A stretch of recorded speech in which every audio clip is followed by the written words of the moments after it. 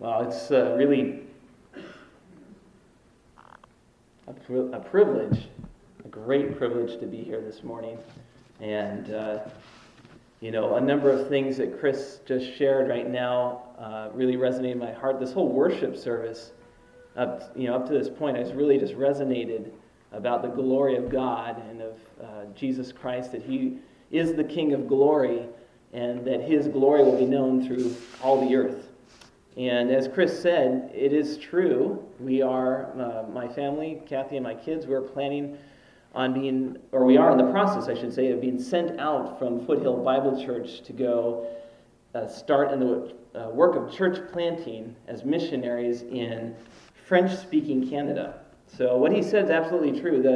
The world, you wouldn't expect maybe parts of North America needing missionaries, but it's very clear that they do. Mission agencies see that. We have some Canadians who are in our small group at our church back in home and have testified to the reality. They said, we're so glad that you're going because Canada needs missionaries. Now, where we plan to go is the French-speaking part of Canada. So Canada has provinces instead of states, and we would plan to go to the French-speaking province of Quebec. And the interesting thing about that province is that only 0.5% of the French Canadians, or the Quebecois, are believers in the Lord Jesus Christ. 0.5%. Can you imagine that? Now, the other interesting thing about Canada and French-speaking Canada, move that down a little bit here. Is that better? All right, there you go. The other interesting thing about French-speaking Canada is that it's an immigrant magnet. So peoples from all over the world are coming to Canada. They're people from French-speaking part of the world. In fact, Muslim areas like North Africa, Morocco, you have Algeria. People are coming from those countries and immigrating into Canada, and immigrating into Quebec. And it's really interesting. In fact, if you think about the large cities in Canada, there aren't lots of them, but the large cities there, in fact, Montreal, to give one particular example, there are less than 1 out of 10 people, or less than 1 out of 100 people would be believers, but 1 out of 10 would be Muslim. 1 out of 10, nearly 10% would claim Islam as their faith, and they would follow the God of Islam. So there's a great need among French Canadians, and there's a great need among the immigrants coming there, people who would be otherwise unreachable. It's hard to go into those countries where they're closed to the gospel, where coming to faith in Christ might cost you your life, where it's illegal to believe in the Lord Jesus, and where it's illegal to call people to convert to Christ. And so there's really a great opportunity there, and we're very excited about this opportunity. And we are excited about the opportunity to plant churches for the glory of Jesus Christ there. We want to see French Canadians turn to Christ. And we want to see people who are following Islam, Muslims, turn to faith in Jesus Christ. And this is the work of missions. It is. But it's also the work of the church. Think about it. Matthew 28. It's the seminal passage there that Jesus gave us our mission before He ascended into heaven. He said that we were to go, therefore, and make disciples of all nations. All nations. So let's think about missionary work. That's what I would like to talk about this morning. Missions, if you think about missionary work, you just, for short, call it missions, we could define as everything involved in carrying out God's plan to rescue sinners from all nations out of destruction through faith in Jesus until He returns. So we could define it broadly as missions as everything involved in carrying out God's plan to rescue sinners from all nations out of destruction through faith in Jesus until He returns. We could put it another way. Missions is the spread of the gospel message and the starting of new churches in places where the local church is not present or not able to do this on their own. So, a missionary is one who is sent out from a local church, someone who is recognized as gifted and called by God to the work of missions. Missions is found throughout the whole Bible. So God's heart is for the nations. You don't have to turn very far in the Bible to find that. In fact, when you turn to the first book, the book of Genesis, turn to chapter 12, and we see God speaking to Abraham, the forefather of the Jewish people, of the people of Israel to whom God gave the promises. And he says to him, "In you, all the families of the earth will be blessed." If you turn the opposite direction, to the end of the Bible, to the book of Revelation, you see the same thing. The Apostle John wrote the book of Revelation, and he records what he saw. A picture in heaven. He saw a great multitude that no one could number. From every from every nation, from all tribes and peoples and languages, standing before the throne, crying out in a loud voice, "Salvation belongs to our God." That is missions, and it's throughout the whole Bible. And to prove my point this morning, to show that the Bible truly speaks throughout the whole thing about God's mission to rescue sinners, I picked a passage from not as well-known book, and one that you've probably never heard a sermon from before, from the book of Malachi. So, if you have your Bible, or if you want to grab a pew, or not a pew Bible, I suppose, a Bible from underneath the chair in front of you. We got pews at our church, but I actually like chairs better. So if you pull out your Bible and you turn to, if it's the Bible out in front of you underneath the seat, it would be page 801. Sorry, get those backwards. 801, which is the book of Malachi. So Malachi is at the very end of the Old Testament. So if you turn to Matthew, the very beginning of the New Testament, and just flip a few pages back, you'll be there. The book of Malachi. So let me just give you a little bit of background about the book of Malachi, because I know that in my own Bible reading, except for preparing for this morning, it's not a book that I've frequently read. The book of Malachi was written by a prophet named Malachi, hence the name. And it was written to the people of Israel.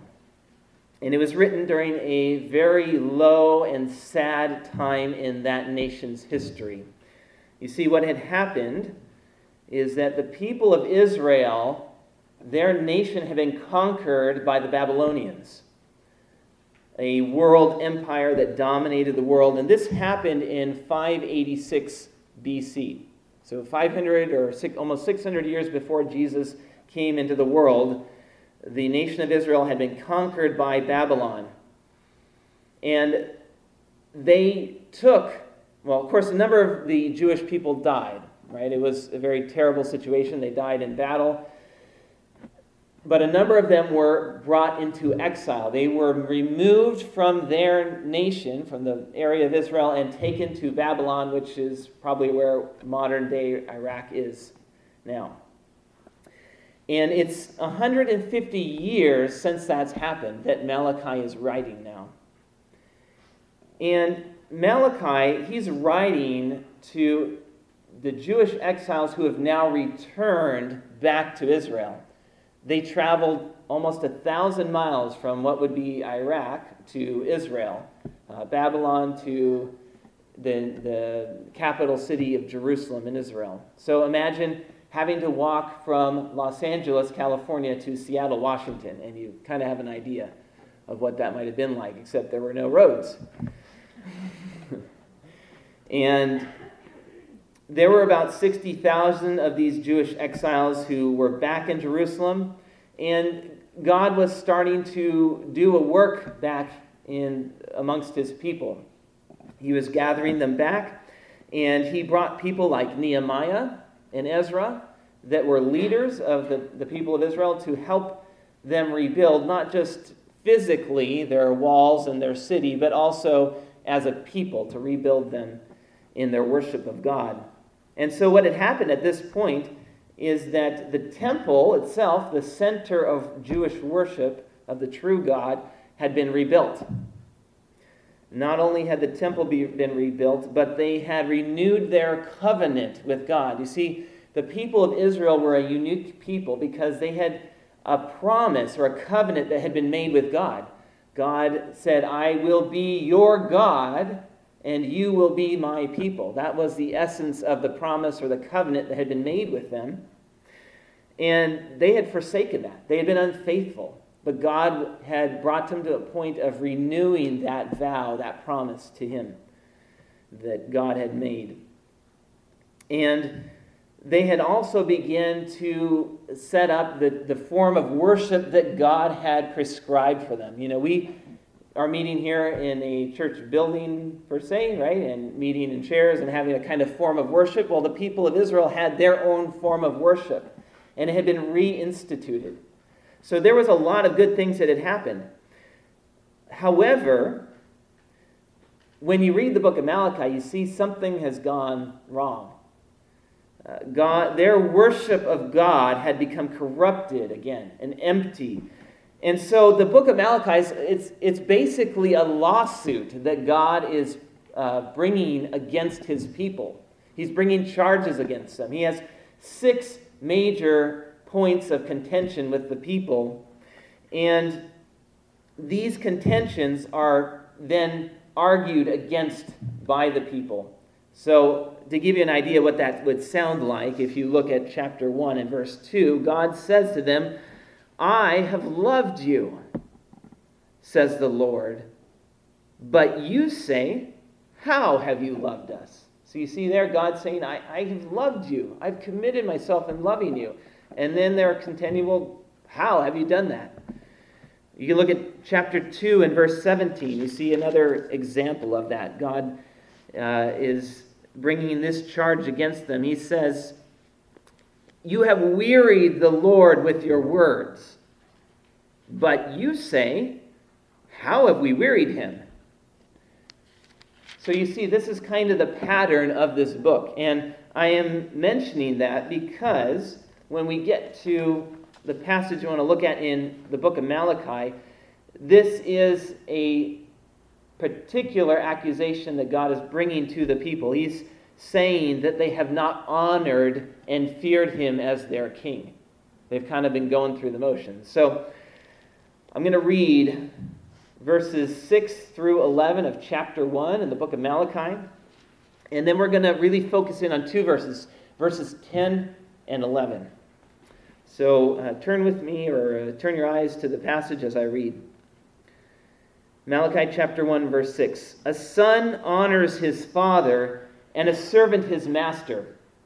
If then I am a father, where is my honor? And if I am a master, where is my fear? Says the Lord of hosts to you, O priests who despise my name. But you say, how have we despised your name? By offering polluted food upon my altar. But you say, how have we polluted you? By saying that the Lord's table may be despised. When you offer blind animals in sacrifice, is that not evil? And when you offer those that are lame or sick, is that not evil? Present that to your governor. Will he accept you or show you favor? Says the Lord of hosts.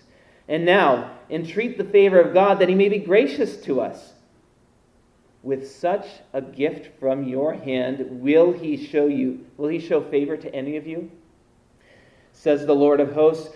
Oh, that there were one among you who would shut the doors, that you might not kindle fire on my altar in vain. I have no pleasure in you, says the Lord of hosts, and I will not accept an offering from your hand. For from the rising of the sun to its setting, my name will be great among the nations. And in every place incense will be offered to my name, and a pure offering, for my name will be great among the nations, says the Lord of hosts. This morning, we must embrace the purpose and the practice of missions so that we will honor King Jesus by living as missions-minded people. We must embrace the purpose and practice of missions so that we will honor King Jesus by living as missions-minded people. I'm very excited that Chris spoke about John Piper's book, Let the Nations Be Glad, and that's exactly what I wanted to talk about to start this morning, because the way that we embrace the purpose of missions, the first thing we must do is to embrace true worship. Embracing the purpose of mission is really embracing true worship, because that is the purpose of missions. Missions, as John Piper says in that book, he starts it. He opens his book, Let the Nations Be Glad, by saying, missions is not the ultimate goal of the church. Worship is. Missions exist because worship doesn't. Just like Chris quoted this morning here. Worship is ultimate, not missions, because God is ultimate, not man. When this age is over, and the countless millions of the redeemed fall on their faces before the throne of God, missions will be no more. It is a temporary necessity, but worship abides forever. Worship, therefore, is the fuel and goal of missions. If you haven't read that book, Let the Nations Be Glad, I would highly recommend doing that. It is a fantastic book, and it will thrill your heart, and it will motivate you toward missions. But what he speaks about is true. If we are to embrace missions, we must embrace the purpose of missions, which is true worship. And we embrace that first as we look at this passage in Malachi in our actions. Because God rejects service with no heart. God rejects service with no heart. Look at verse 10 with me. Malachi is recording God's words to them. Oh, that there were one among you who would shut the doors. Think about that. Think about how shocking that is. What if you were to get some message from God and he locked you out of this building because your worship was unacceptable? That's what God is saying to the people in Israel. He's saying that he wants them to shut the doors of the temple. He would rather that they'd shut the doors of the temple, that they'd stop worshiping. Think about all of the work that they put into rebuilding that. Think about all the work that they did in organizing and getting that form of worship back up to worship God. And yet God's desire is that they stop. He wishes that there would be just one priest who would have the sense to close the doors and stop offering sacrifices on the altar. Now, in Hebrew, because the Old Testament was mainly written in the Hebrew language, in the Hebrew language, this expression of God's desire is a strong and intense desire. The English Standard Version, which you guys are reading from, says, "Oh, that there were one among you who had shut the doors." But you could actually translate it this way. "Oh, that even one among all of you would shut the doors." And what is it that God wants so badly? To have them shut the doors of the temple to stop their worship of him. Now, what is it that God's bothered with? What is it that he wants from them? It's not as though God was not pleased with the fact that they were meeting in the temple and that they had these rituals of worship. In fact, it was God's idea from the very beginning. In the book of Exodus, after God delivered the nation of Israel from Egypt, from their slavery there, he gave Moses these instructions to have the people build a tabernacle, which is basically a mobile version of a temple. And they were to make certain instruments of worship and have a certain kind of ritual of worship that all were the things that God wanted from them. In fact, Exodus 25:8, he says, "Let them make me a sanctuary that I may dwell in their midst." God is a holy God, and he couldn't dwell with the people unless there were certain forms of worship that would enable God's holy presence to dwell among them. And that's what that tabernacle provided. When the nation settled in the land of Canaan, when they moved and traveled and finally found a permanent capital city in Jerusalem, a temple, a more permanent form of the tabernacle was built. It is the non-mobile version of the tabernacle. So God's Spirit, as proof that God accepted that form of worship, filled the temple. We read when Solomon finished that fire came down from heaven. Solomon prayed, he's dedicating the temple. Fire comes down from heaven and consumes the burnt offering that was offered. And the glory of the Lord filled the temple. Okay, so if the temple isn't the problem, then what is? What was the problem? Well, as we see in this passage, it is because they were offering empty, meaningless, unfavorable sacrifices to God. In fact, there's a kind of play on words. If you read in the English Bible, you can't see it, but in Hebrew, there's a play on words. God is saying that the priests, well, in verse 9, let me read here. It says, "Now entreat the favor of God." That word favor is hinam in Hebrew. Entreat the favor or the hinam of God. But in verse 10, God says that the sacrifices offered to entreat God's favor are offered, as the ESV says, in vain, or we could say unfavorably. So they're saying, now let us entreat the favor of God, and God's saying that they're offering unfavorable sacrifices, hinanu. Hinam, hinanu, there's a play on words. It's the idea of just really emphasizing in a poetic way that these are empty, meaningless things that they're doing. The priests had despised God's name and polluted him by offering blind, lame, and sick sacrifices. Now, the Lord says to them, "You have despised my name." And they say, "How have we despised your name?" How have we, he says, "by offering polluted food on my on my altar. But you say, how have we polluted you?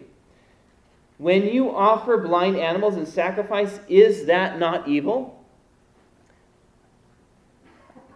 Now that brings us to a little bit more history of the people of Israel. You see, we're not used to bringing goats and sheep here on a Sunday morning.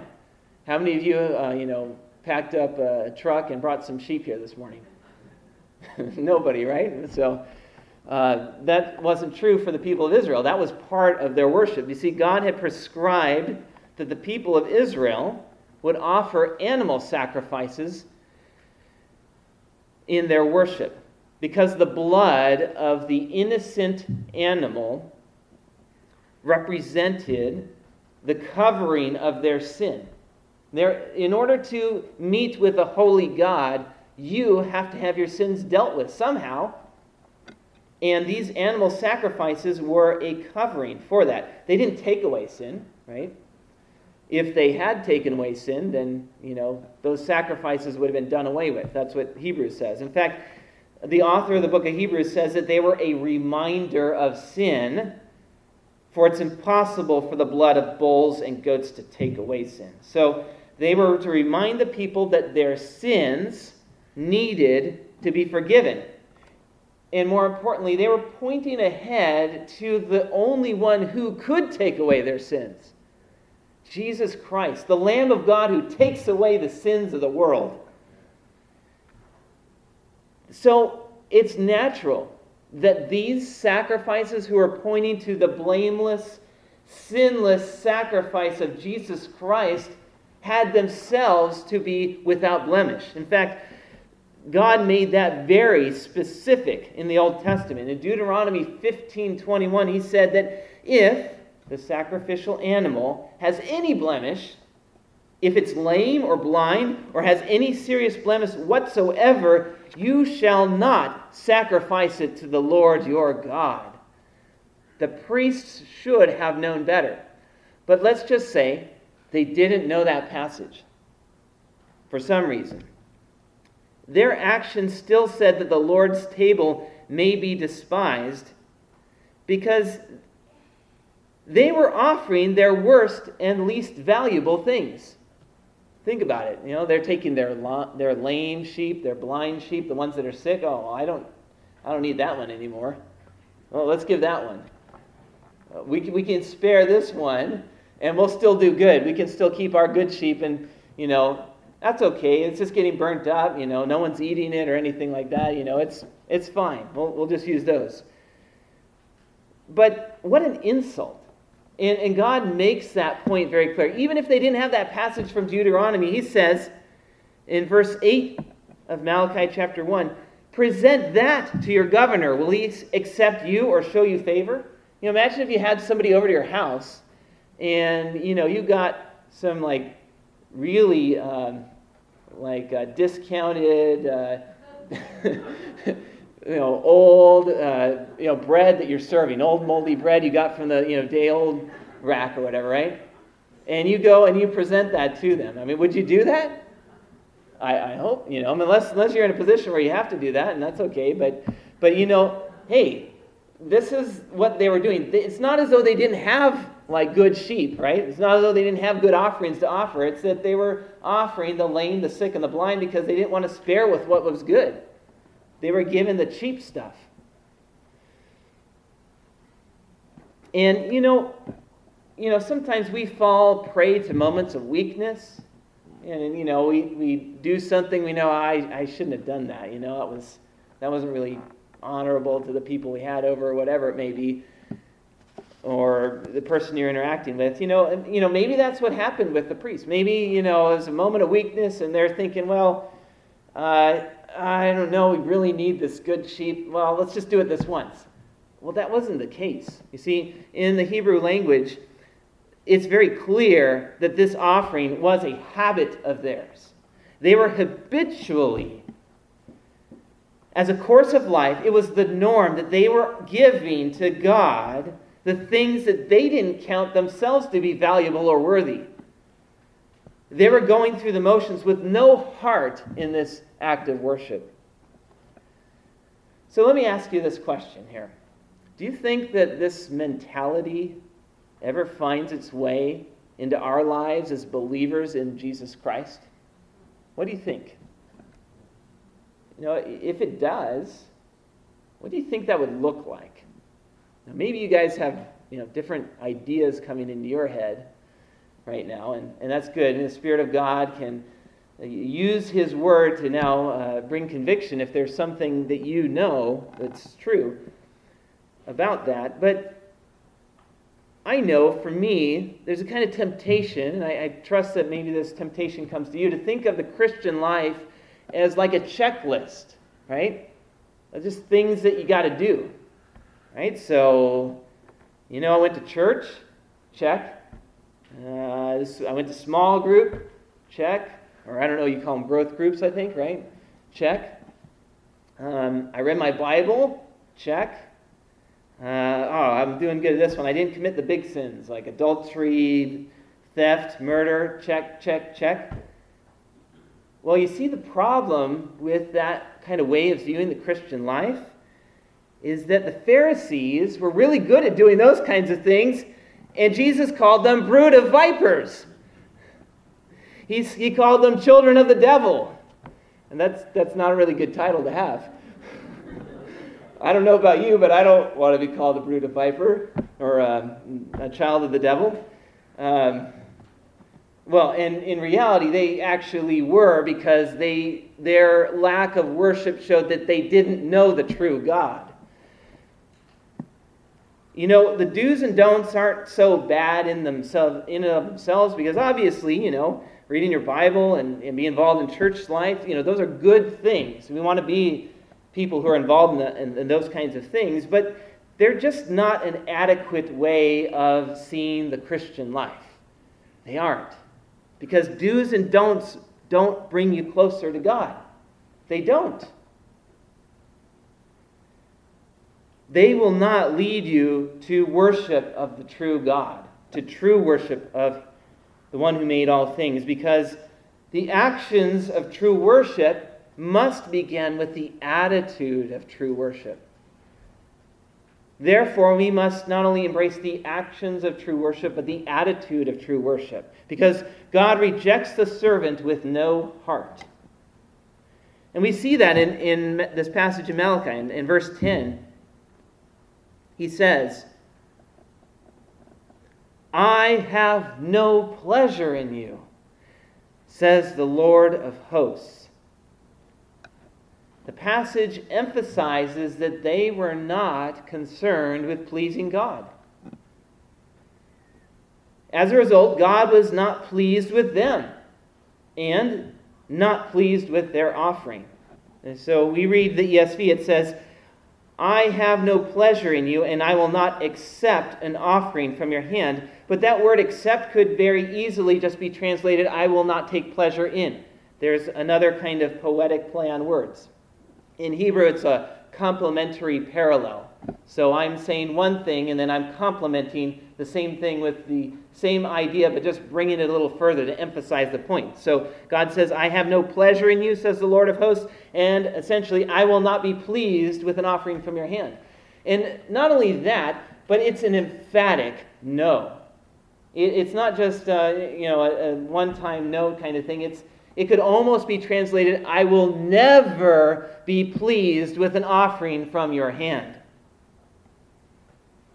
The people of Israel had a dishonoring attitude toward God. By offering to God their worst, they were saying, if you look to verse 7, that the Lord's table may be despised. That's essentially what they were saying. It's not that they were speaking those words. They were saying those words with their actions, that the service of God can be despised. And we see, again, their attitude in verse 13. The first part of verse 13, he says that the priests are saying, "What a weariness this is." Like, "Oh boy, this is so much work. I'm just tired of this. I'm tired. This is an annoying thing that I have to do." And they're snorting at it, like, "Oh gosh, I got to do this again?"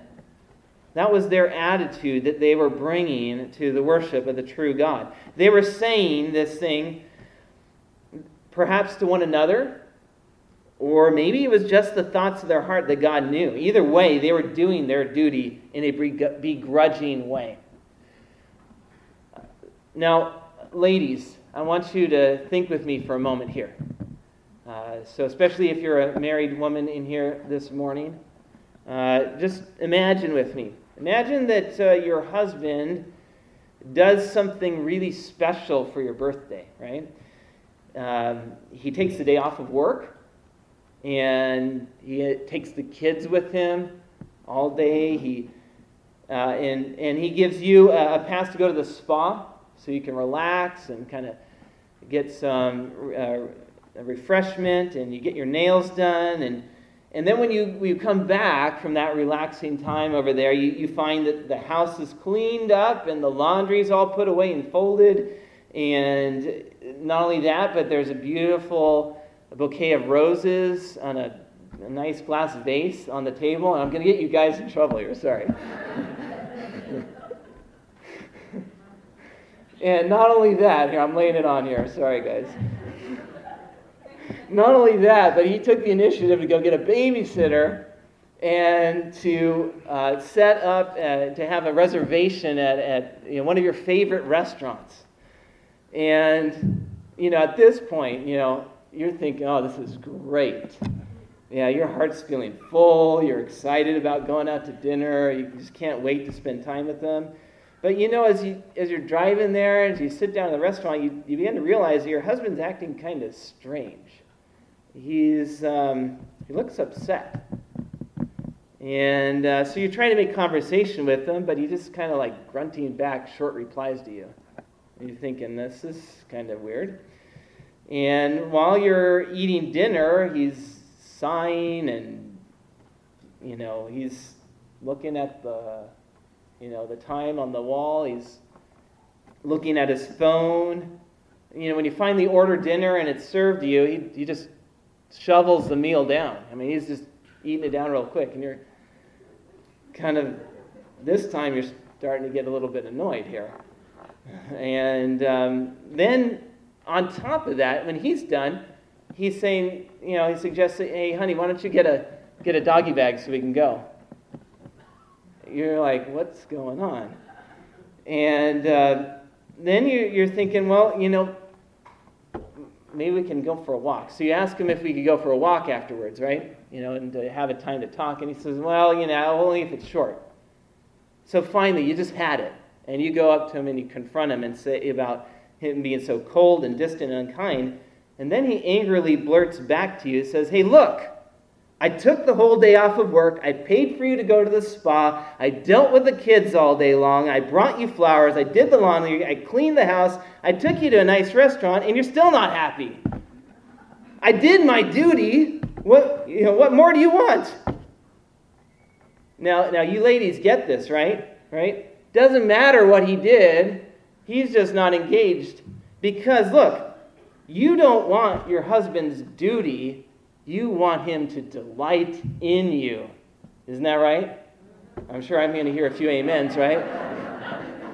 But hey, don't worry. I'm going to turn this on you. This is a spiritual jujitsu trick here. Because just in the same way you ladies want your husbands to delight in you, God wants us to delight in Him. He doesn't just want our duty. He doesn't want us to go through the motions and say, I checked all the boxes, and here you go, God, and the rest is for me. I got, it's just, I've done my duty, and now I'm done. That's my Christian life. Absolutely no. And I hope you sense that reality, right? And so when I've studied this passage in the past, one of the things I've struggled with is to think like, well, how do you apply this? How do you become someone who offers true worship to God? Because, I could have gone and just said right now, well, let's think about the ways that we can give God our best. And certainly, that is a great thing. We ought to give God our best. But something just wasn't sitting in my mind. Something about the language of the New Testament wasn't sitting right with me and fitting with the way I was thinking about this. And I finally come to realize that it's because our best is not good enough. It will never be. There's no way you could offer to God worship that would be acceptable if it's simply you. Matthew 5:20, unless your righteousness exceeds that of the scribes and Pharisees, you will never enter the kingdom. I mean, they were the most religious people. They had more boxes to check off than you could think about, right? And they did them all. But they were not pleasing to God. Isaiah 64:6 says, all of our righteous deeds are like a polluted garment. We can never approach God on the basis of our own abilities and self. The only thing that makes us and our worship acceptable to God is that it's offered through faith in Jesus Christ. Jesus is the only one who is acceptable to God because he's the only one without sin. And so if we are to offer true worship that's acceptable to God, it has to be through that channel, through faith in Him. Paul said, I have been crucified with Christ, and I no longer live, but Christ lives in me. And the life I live in the body, I live by faith in Jesus Christ. 1 Peter 2:5 says that we are to offer spiritual sacrifices acceptable to God through Jesus Christ. He is the way to worship God in spirit and in truth. What pleases God, what is acceptable to Him, is our faith in Him expressed through our delight and trust of Him, not mere duty. Think about it. If you delight in someone, duty comes with it. If you delight in God, obedience will come with it, because if you delight in someone, you want to please Him. Your heart is there. But think about it the other way. Does delight ever come from duty? I mean, very rarely, maybe. But if you're saying, I'm doing my duty, I know that doesn't bring about joy and delight, right? It's got to be the right way. Delight leads to duty. So, what does this look like practically? I think really, this is the challenge. It's living the Spirit-filled life, right? It's saying, not, I will try harder tomorrow. It's saying, I can't do it on my own. I need Christ. And that will affect how you pray. Prayer won't become an event that happens in the morning or at certain times of the day. Prayer will become your heart's cry to God. When in the moment you're tempted to sin, you say, God, please help me to not sin now. Please help me to delight in you by doing what you want from me. And that's where true worship comes from. And I pray that God would help us all this week to do that. And this is just the same thing that the Old Testament talked about. And it's not new in the New Testament. God's desire for us has been the same in the Old and the New Testament. Read Psalm 50, verses 8 through 15. He says, not for your sacrifices do I rebuke you. Hey, they're doing the rituals. Or your burnt offerings are continually before me. All right, you're doing all the religious stuff. I will not accept a bull from your house or goats from your fold, for every beast of the forest is mine. Do I eat the flesh of bulls and drink the blood of goats? And here's what it comes down to. This is what He wants. Offer to God a sacrifice of thanksgiving. Right? That's the Spirit-filled life. Love, joy, peace, patience, kindness, goodness, gentleness, thankfulness, and self-control. Right? When we delight in God, then we offer to God that sacrifice of thanksgiving. He says, perform your vows to the Most High and call upon me in the day of trouble, and I will deliver you, and you shall glorify me. That's it, right? Call upon me in the day of trouble. I will deliver you, and you will glorify me. That is the heart of missions, because we need to offer true worship by calling upon God in our moment-by-moment day of trouble. But the world that doesn't know Christ, that is alienated from God, needs to call upon Him in their day of trouble because they don't know God. Call upon Him for salvation. And we call upon Him because we are saved. Those of you who have trusted Christ, we call upon Him for day-to-day deliverance from our temptations, that we might walk in a manner worthy of Him. So we must embrace the purpose of missions, which is true worship, and the practice of missions, which is church planting. Embrace the practice of mission, which is church planting. And that must happen globally. Globally. Verse 11 of Malachi chapter 1. He says, for from the rising of the sun to its setting, my name will be great among the nations. And in every place incense will be offered to my name. See, God has made a commitment to glorify His name. My name will be great. It's not an expression of mere desire or that's what He's hoping is going to happen, but it's a fixed purpose from God. And the reason why He's displeased with the people of Israel at this point in history is because of their subpar worship. Because He is committed to the glorification of His own name. God's name will be glorified. It will be glorified from the rising of the sun to its setting. That's not from the morning to the evening, but from everywhere the sun touches, God's name will be glorified. There's not one place on this earth where the glory of God will not be known. Paul tells us, Philippians chapter 2, verse 10 and 11, he says, every knee will bow and every tongue will confess that Jesus Christ is Lord, to the glory of God the Father. There is not one person who will not glorify God in this way. This will be true for the unbelievers and for believers especially. There is not one tribe or group of people who will not have representatives who believe in the gospel and glorify God by trusting in Christ.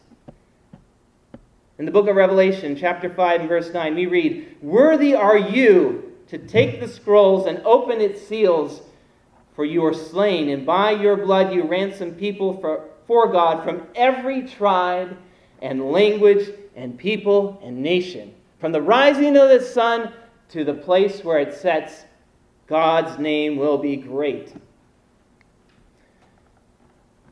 You know, when we are young, we're full of zeal for life. We wish we had some of that now. We run headlong into life and to our pursuits. We feel optimistic about our hopes, about our dreams and desires. And we believe that our hopes will fulfill us and won't disappoint us. But I'm sure all of you would agree with me that life is full of disappointments. Many of them. We strike out at a critical point in the game. We play the wrong note on a piano solo. The girl you asked out on a date says no. The guy you like says doesn't even know you exist. You've been working hard at your job for years, and then someone else gets promoted who you think doesn't deserve it. Your favorite sports teams fail to make the playoffs year after year, or they get to the World Series and they miss by 5 runs. Sorry, Dodger fans. Got to go back to the 80s.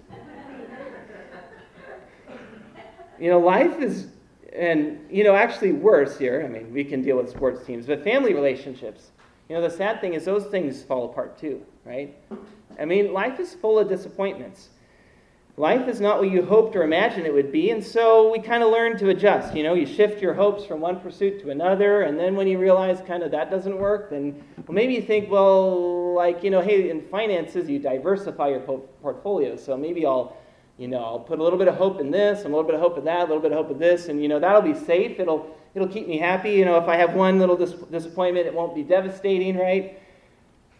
Or let me suggest something else. Maybe, just maybe, you need a certain hope, an unfailing hope, one that comes with a guarantee.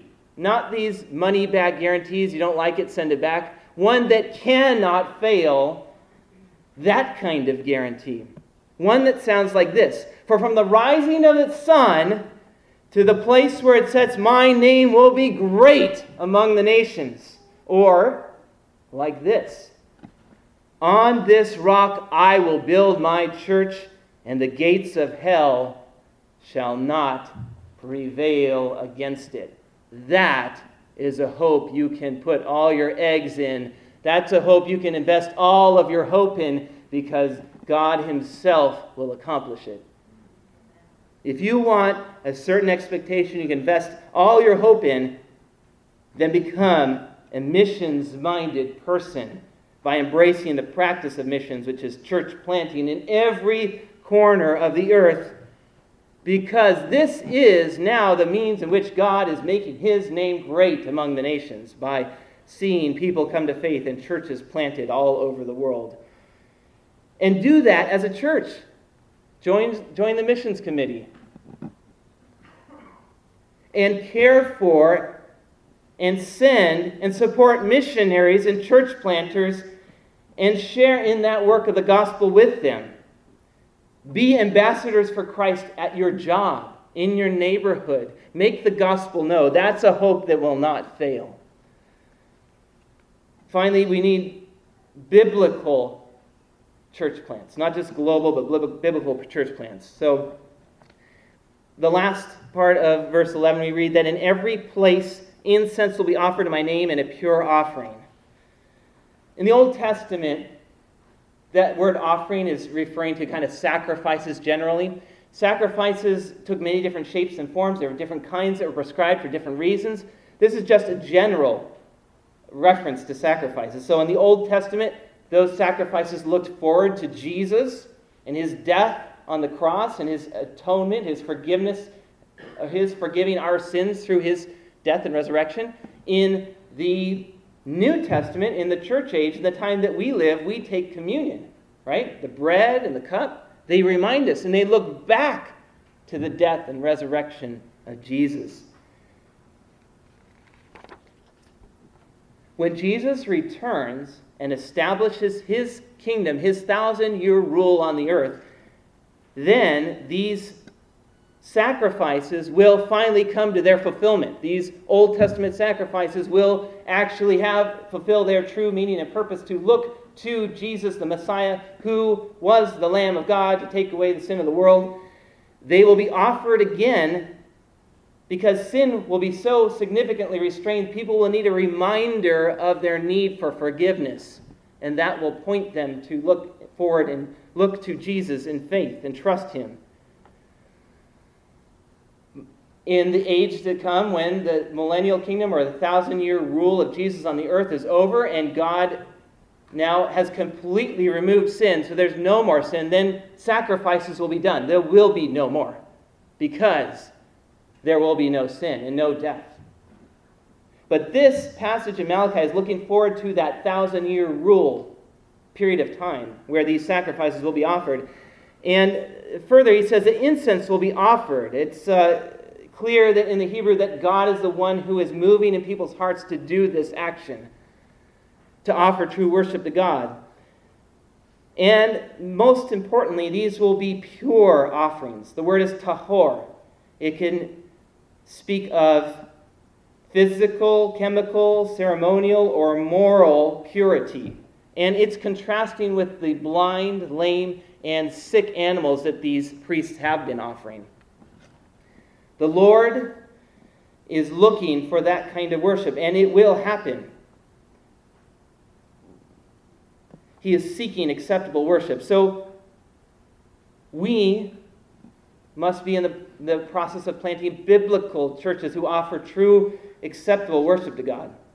Now, if you are familiar with politics these days, you probably hear a lot of information about polls that are taken and people's opinions about one particular issue or another. And how many of you have heard a poll in the last month about Americans' opinions of things? Okay? Now, if you listen to the news, you hear that often enough. Well, the implication is usually that if you hear that a majority of Americans feel a certain way about a particular issue, that therefore it must be right, and that must be the right thing to do. Well, you see, that's the way politics works, but God is not a politician. The Lord is not a politician seeking to pander votes for himself, right? He's not just interested in filling arenas full of people to listen to motivational speaking. He doesn't want that. He doesn't want people to just, put a bumper sticker on their car that they, somehow in some way claim God to themselves. He wants pure worship, true worship. So there must be biblical church plants that we're involved in. Because public opinion means absolutely nothing to Jesus. Absolutely nothing to him. He is seeking, or the Father is seeking, such people who will worship in spirit and truth. So the temptation, I think, for us is to bend or to alter the gospel message, to make it watered down some way so that it's more palatable to people. To, maybe there's this idea that you can socialize people to the gospel. If you're just friendly enough and you don't share really the full truth with them, that somehow that will eventually help them become believers. Well, that's exactly how you immunize people to diseases. Is you get a vaccine, it has a small dose of that disease, and your body begins to fight it off because it's just enough to get you familiar with it, so you hear it, but then it doesn't really penetrate your heart, right? And that's what we don't want to do with the gospel, and that's what you don't want to do in church planting. You don't want people who are going to do that, and you don't want to invest in people who are going to teach and preach that way. So just to end, brothers and sisters, it is such a joy to be here this morning and to see you all and just to see a thriving church here. And I just want you to think here. The reason that we're here this morning is because there were some missions-minded people meeting in Upland, California, who had it in their heart to start a church out here. And the reason why people were meeting at 1330 West 15th Street in Upland is because they were missions-minded people who wanted to start a church there to worship the true God. And I will just ask you and challenge you to this question. Will you embrace this vision as well? Will you set your hope fully on the purpose of God to glorify His name from the rising of its sun to its setting? Will you commit to being a missions-minded church to offer true worship by church and to church plant? If you want to do this, it's going to take a strong and settled commitment over years. But if you do it, God will work wonders. And one day, you will be visiting a church in the next cities down, or maybe in another state, or maybe in another country. Let's pray. Father in heaven, thank you so much. What a joy to be here. Pray that you'd use your word to motivate us to love the gospel and to plant churches, biblical churches globally, and to worship you in spirit and truth. I pray in the name of Jesus. Amen.